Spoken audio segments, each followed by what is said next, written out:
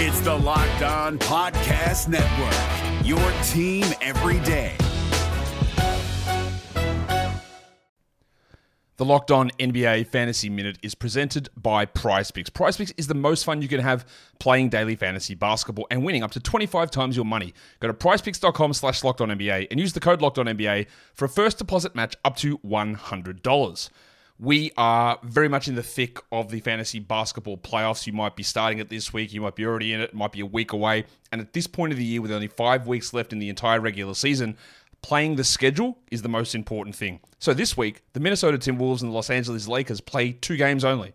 So any fringe players you have from those teams, even guys, yes, like Kyle Anderson replacing Karl Anthony Towns, that's not worth it with 2 games on. You need to be stacking extra games, and you need to be looking at the teams with 4 games. You need to be looking at teams with games early in the week and then switching them out for teams with more games later in the week. Get more games in, play the schedule, be cutthroat with injuries, and get players in to get yourself success for fantasy basketball. Jackson Gatlin here, host of the Monday edition Locked On NBA podcast. Every Monday, I cover the 3 biggest stories in the NBA with the local experts from Locked On. It's an awesome recap of the weekend of the NBA and a look at what's ahead. Mark your calendars on Monday to join me for Locked On NBA podcast, available on YouTube and wherever you get your podcasts. You are Locked On Raptors, part of the Locked On Podcast Network.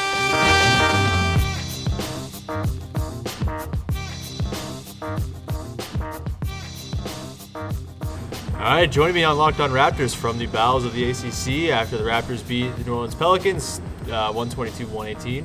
To my left, it's Josie Casciaro. What's up? Across from me, it's Dan Reynolds. How we doing? Very good. The Raptors just played what I would classify as a really fun game. It might not have been like something that Dwayne Casey's excited about, per se. You know, the defense was pretty bad. They gave up 118 points. They gave up 54% shooting. Not the best, but overall, like, a really entertaining game, and the kind of game that makes the regular season slog, you know, a little more lively, a little more light and fun. Joey Cash, what is your number one takeaway from this game? My number one takeaway is that it kind of made us look ridiculous, because if you remember in that Facebook Live we did before the game about 3 hours ago, at least I did. I think you guys agreed that, you know, this was going to be the game they need their depth of big men, because like JV and Ibaka probably can't do the job. And then it was the exact opposite. JV and Ibaka, I thought, for the most part, were great. Yeah. And especially containing the Boogie Brow combo. And it was the young bigs tonight that kind of struggled. Pirtle was good in stretches, but for the most part, I think they were kind of overmatched. You know, Bebe came in and took 3 fouls in 90 seconds. Yeah. Pascal didn't have his best game. Again, Yak was like okay in stretches, but it ended up that their 2, you know, traditional power forward center combo actually was really good for them on both ends of the court. Yeah, I thought Jonas played incredible defensively on Boogie in particular, and you know, they forced him to 8 of 24 shooting. That's hard to do. That's very like vintage early season with the Kings last season. 6 turnovers too. And he got 6 turnovers. Frustrated. He got a tech just before halftime. He was visibly frustrated. He had a quote after the game asking about one of the turnovers he was forced, and Jonas forcing him into it, and he said, "Well, it was." What was it? You were in the locker room. So it wasn't. No one even had mentioned Jonas. They someone had asked him about. Really? Right. Yeah. Oh, so the plot thickens. Exactly. Yeah. No. They. The question was, and I don't remember who it was that asked it, but the question was that you know, I think all 6 turnovers came in the first half actually. Yeah. And just if there was something different, like he saw defensively first half to second half that was kind of forcing him into that, or if he did something different in the second half to clean it up, and his immediate response just went to. Like one of the turnovers was, you know, Jonas had a flop. He's great at that. So I showed that tweet, Joe's tweet, to Jonas, and he kind of was like smiling and saying, "I've never flopped in my life." And I think it's funny. Those 2 guys, I think it goes back all the way to like Eurobasket. That international. They have an interesting thing, and you can see Jonas kind of plays dumb. Yeah. He doesn't get fired up. Yeah. He doesn't get in anyone's face. Yeah. He just keeps doing his thing, and obviously DeMarcus gets more and more amped up. And I feel like the line of questioning, I saw some of the guys out in the locker room asking Jonas about that, like, how do you prepare? What are you doing? What is your response? And they were asking Pirtle the same thing. Like, here he is, like, Pirtle's throwing out there to guard DeMarcus, who is obviously, like, everything about him is loud. His game is loud, his person is loud, and then Pirtle is kind of like this, you know, he's still figuring out his way in the league, and he's still, you know, trying to figure out what he can do against some of these guys. And it was interesting to see the juxtaposition because, as you said, it ended up being the veteran guys Jonas and Serge, who could contain them. Yeah. And of course, then it became all about Drew Holiday. Yeah, what is with Drew Holiday destroying the Raptors? This is two times in a row. And Jameer Nelson. Yeah, and Jameer Nelson. Jameer cooked Kyle Lowry on one pump fake and got to the rim, and it was very strange. It was a very upside down game. That Jonas and Ibaka front court playing really well. You had just weird stuff happening. DeMar hit 2 straight threes. He had 4 threes in a row that he made, stretching back to last game after the first quarter. He took 5 in the first quarter. Yeah, it's wild. And one of them was the one he hit was a great sort of curl, above the break. It wasn't a corner set shot 3. It was an on the move 3. Yeah, I'm not sure exactly what his 3-point percentage on the season is now, but I think it's creeping up towards 35%, which is. A very small sample, but it's encouraging, and he's very willing to take them, it seems. He's up in terms of attempts per game as well. Yeah, it's a very strange game. Weird stuff happened. Jonas playing excellent defense was one of them. Anthony Davis only getting 16 points after those two. We did our Facebook Live before the game, and we set the over-under for Boogie and Davis points combined as a tongue-in-cheek 70. Well, we got halfway there. Reynolds was the only one to take the under because he doesn't like fun. I knew it. Doesn't like fun, but this was still a fun game where a lot of weird things happened. The starting 5 looked good. And then we lost on the over though on the point total, the line. It was minus 5.5. The closing line was just a flat 5, but still they only won by 4. Yeah. And then OG earning some closing time too. Because the closing lineup was the starting lineup except OG in for Norm. Yeah. Which I thought Casey called a timeout. The Pelicans called a timeout that Casey then followed up with a timeout. I think there was 3:20 left. Yeah, something like that left in the game. And I thought for sure at that point, OG had just had the turnover. Yeah. I thought, okay, you know what? He kind of gave him some burn, and he'll probably get Norm in there now and just close with the starting lineup. But it's Casey's credit. He saw something in OG, probably defensively, and he left him in there. And OG kind of repaid his fate. He had a couple moments where he gambled. Yeah, for sure. He definitely dove out there. But he recovered so fast. Yeah. And I think Joe Wolfon, one of my coworkers at the Score, tweeted out a GIF of OG being a maniac or something like that. And it was steal, one of those moments where he went for a steal. Pretty sure he ended up around half court, center over court. Half court, yeah. Took 2 steps and recovered back to the 3-point line to close out on a shooter. There's 2 things about that. I find that fascinating.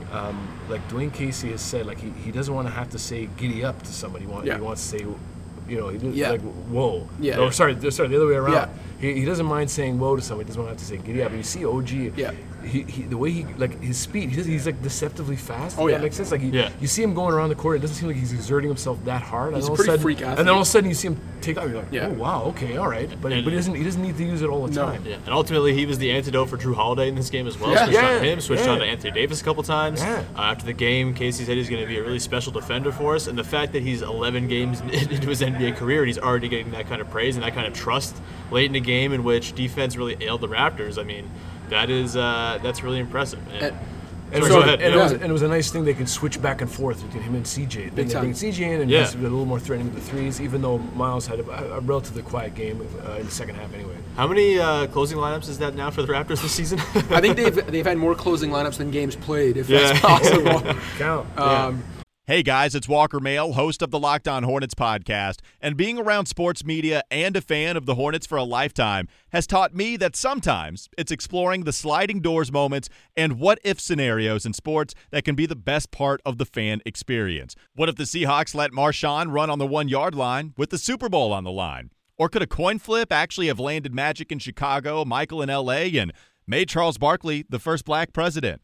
Enter Wondery's newest sports show, Alternate Routes, a weekly leap into the sports multiverse with former SportsCenter anchors Trey Wingo and Kevin Frazier. Each week on the podcast, Trey and Kevin will pry open the sliding doors of a different what-if moment from the world of sports. In these alternate sports realities, dynasties will fall, legacies will change forever, new GOATs will emerge. Follow Alternate Routes on the Wondery app or wherever you get your podcast. You can listen to Alternate Routes early and ad-free right now by joining Wondery Plus. But yeah, no, just going back to what you were mentioning about the praise Dwayne heaped on OG after the game, it really says something too. I think it's a testament to his ability. Like we were just talking about how he was able to recover despite some of those gambles, and especially for a guy like Dwayne, Casey, and we all know this, is the type of coach that things like gambles that lead to open threes and things like that are what's going to get you in his doghouse. And I don't mean he and Kyle Lowry fought about that. Right. So the fact that OG is doing those things and kind of making those rookie mistakes, and yet you still have KC trusting him in closing, in crunch time minutes of a tight game, and then also saying after the game, this guy's going to be a special defender, just kind of shows you his ability. Yeah. That he's so naturally freakish, athletically and defensively, that he can do some things that other guys could never get away with. But again, I think it's also his awareness. Right. Like, I think that's the thing. I think that's what you saw with Siakam, where it's like, yes, the athleticism is obviously there, but it's like, okay, how can he leverage it? I think you're seeing it with OG, where it's like the athleticism is there, but it's like he's crafty about already. Like, you can just imagine in a few years, but he's already sort of showing a little bit of craftiness in terms of how he wants to use. What do you guys think of DeMar tonight? I thought his playmaking was kind of incredible. 33 and 8. That is, I think that's a season high in assists for him. He had 1 assist from his ass to Kyle Lowry for a 3. I thought both Kyle and DeMar looked like really good tonight. Kyle still not getting past the 20-point mark. The Pelicans might have been able to foul him with like 10 seconds left when it was a 4-point game to get him over that mark, but didn't quite get it. I'm not concerned though, because he looked really good tonight. His defense was a little iffy. It was probably his worst defensive game of the season, but I thought his offense looked great. His shot looked pure. He was 4-10 from 3, which he's putting out the volume you want to see, and it seems like he's rounding into form, which is a big sigh of relief, I think. Yeah, I think for the most part, even going back, I think was it in LA, he had the triple-double. He's had a couple bad games since then. Obviously, the Washington game was a disaster. Yeah. But for the most part, I think you can start to see he's coming into his own. Earlier tonight, he looked pretty bad. The first quarter, I think he had 2 points and 2 dimes. He got pulled earlier than usual, didn't look very happy about it, and it kind of seemed like, oh, man, what's going on with Kyle? Yeah. And then he just kind of picked up steam as the game went along. Yeah. And then you look at the box score at the end of the night. He finished with 18, 7, and 6, and had like an effective field goal percentage of 68 or 69. Yeah. He had a really good game. So, that's what you want to see from Kyle, is his ability to kind of fight through maybe moments that he doesn't look like himself, and still at the end of the day give them what they need. As a pair, I think that's sort of almost like the ideal. I mean, just in terms of box score numbers, that's almost the ideal mix. DeRozan's the sort of higher volume shooter. Yeah. He's going to give you your points. I mean, the assists are incredible because, again, that's something now we really look.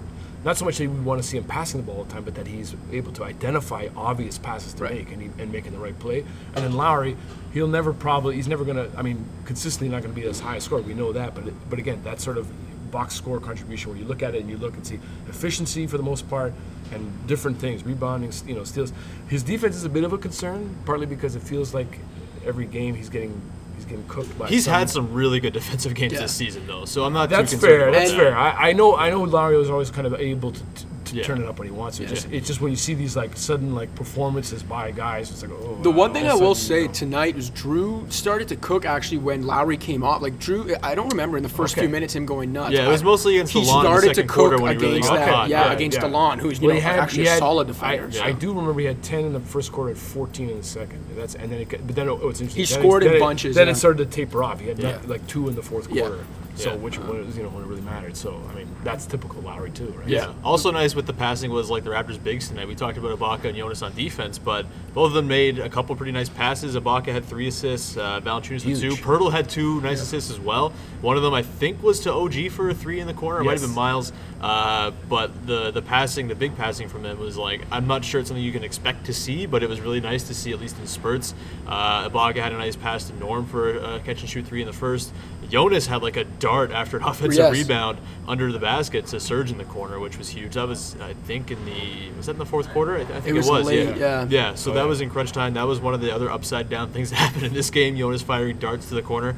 We're driven by the search for better, but when it comes to hiring, the best way to search for a candidate isn't to search at all. Don't search, match with Indeed. 93% of employers agree Indeed delivers the highest quality matches compared to other job sites, according to a recent Indeed survey. And listeners of this show will get a $75 sponsored job credit to get your jobs more visibility at Indeed.com/podcast. Just go to Indeed.com/podcast right now and support our show by saying you heard about Indeed on this podcast. Indeed.com/podcast. Terms and conditions apply. Need to hire? You need Indeed. Was this Ibaka's best game as a Raptor, playoffs notwithstanding? I think I'm remembering a game There was a game against Portland, I think, where he scored 10 straight points and, when he first his got traded debut for, with the Raps, his two-way against Boston when him and PJ kind of carried him that night was good. But yeah, this might have been his most complete game as a Raptor. He was really good. He wasn't forcing anything offensively, and I swear I think Serge has made more passes to the corner or to find a cutter, to find a shooter in the last 3 games than he made in his first 8 years in the NBA combined. It was something he never did. If he catches the ball in the post, Serge is not passing the ball. That's it. He's made some nice finds in the last few games off those plays where they dump it into him. He finds either someone in the corner, a cutter, or he's even finding guys he'll get the ball around the perimeter, and that was usually he's either shooting or driving. There's no other option. Now he's actually moving the ball or seeing if someone else can come relieve him. So there's something happening there on the pick and roll too, where they're making that pass to the middle, and he's finding the kick out on the move. We already sort of knew Yak could do it.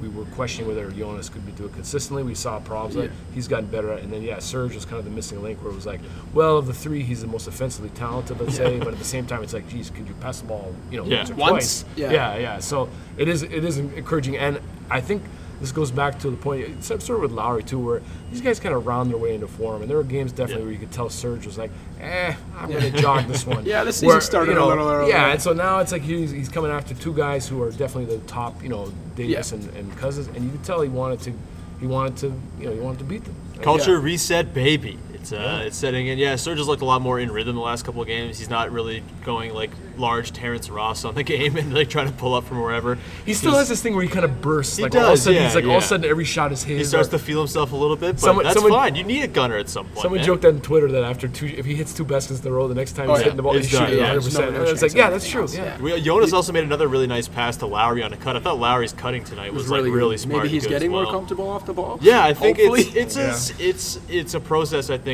for Lowry and DeRozan more than anybody. I think it's a process, and I think DeRozan was struggling with it more early in the season to try to find his spots. I think Lowry probably has taken up the mantle as the guy who's the furthest behind catching up, but he looked really good tonight.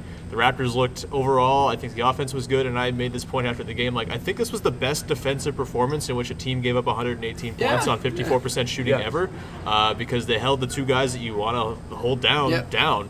And overall, they closed it out. OG's defense was really nice. So good performance all around. Joey Cash, I want to thank you for coming on. Thanks for having me. Dan Reynolds, thanks to you as well, I suppose. Wow, got a cold shoulder. No, I love you. You can follow Dan at AK_Reynolds. He'll probably tweet from LA a lot next week when he's on vacation. Get some fun photos, I think. Joseph Casciaro on Twitter as well. Read his stuff for The Score. You can follow me at Woodley Sean. Sorry for the crudely recorded episode and the short one tonight. I got to catch a train in 4 minutes, so here's hoping I can get it. I'm going to post this on the train, so I'm not going to have very much production value for it. But thanks so much for listening. Follow the show at Locked On Raptors. Subscribe, rate, review on iTunes, all those fun things. And we'll talk to you on Friday with another episode of Locked On Raptors. Cheers. Hey, Prime members, you can listen to this Locked On podcast ad-free on Amazon Music. Download the Amazon Music app today.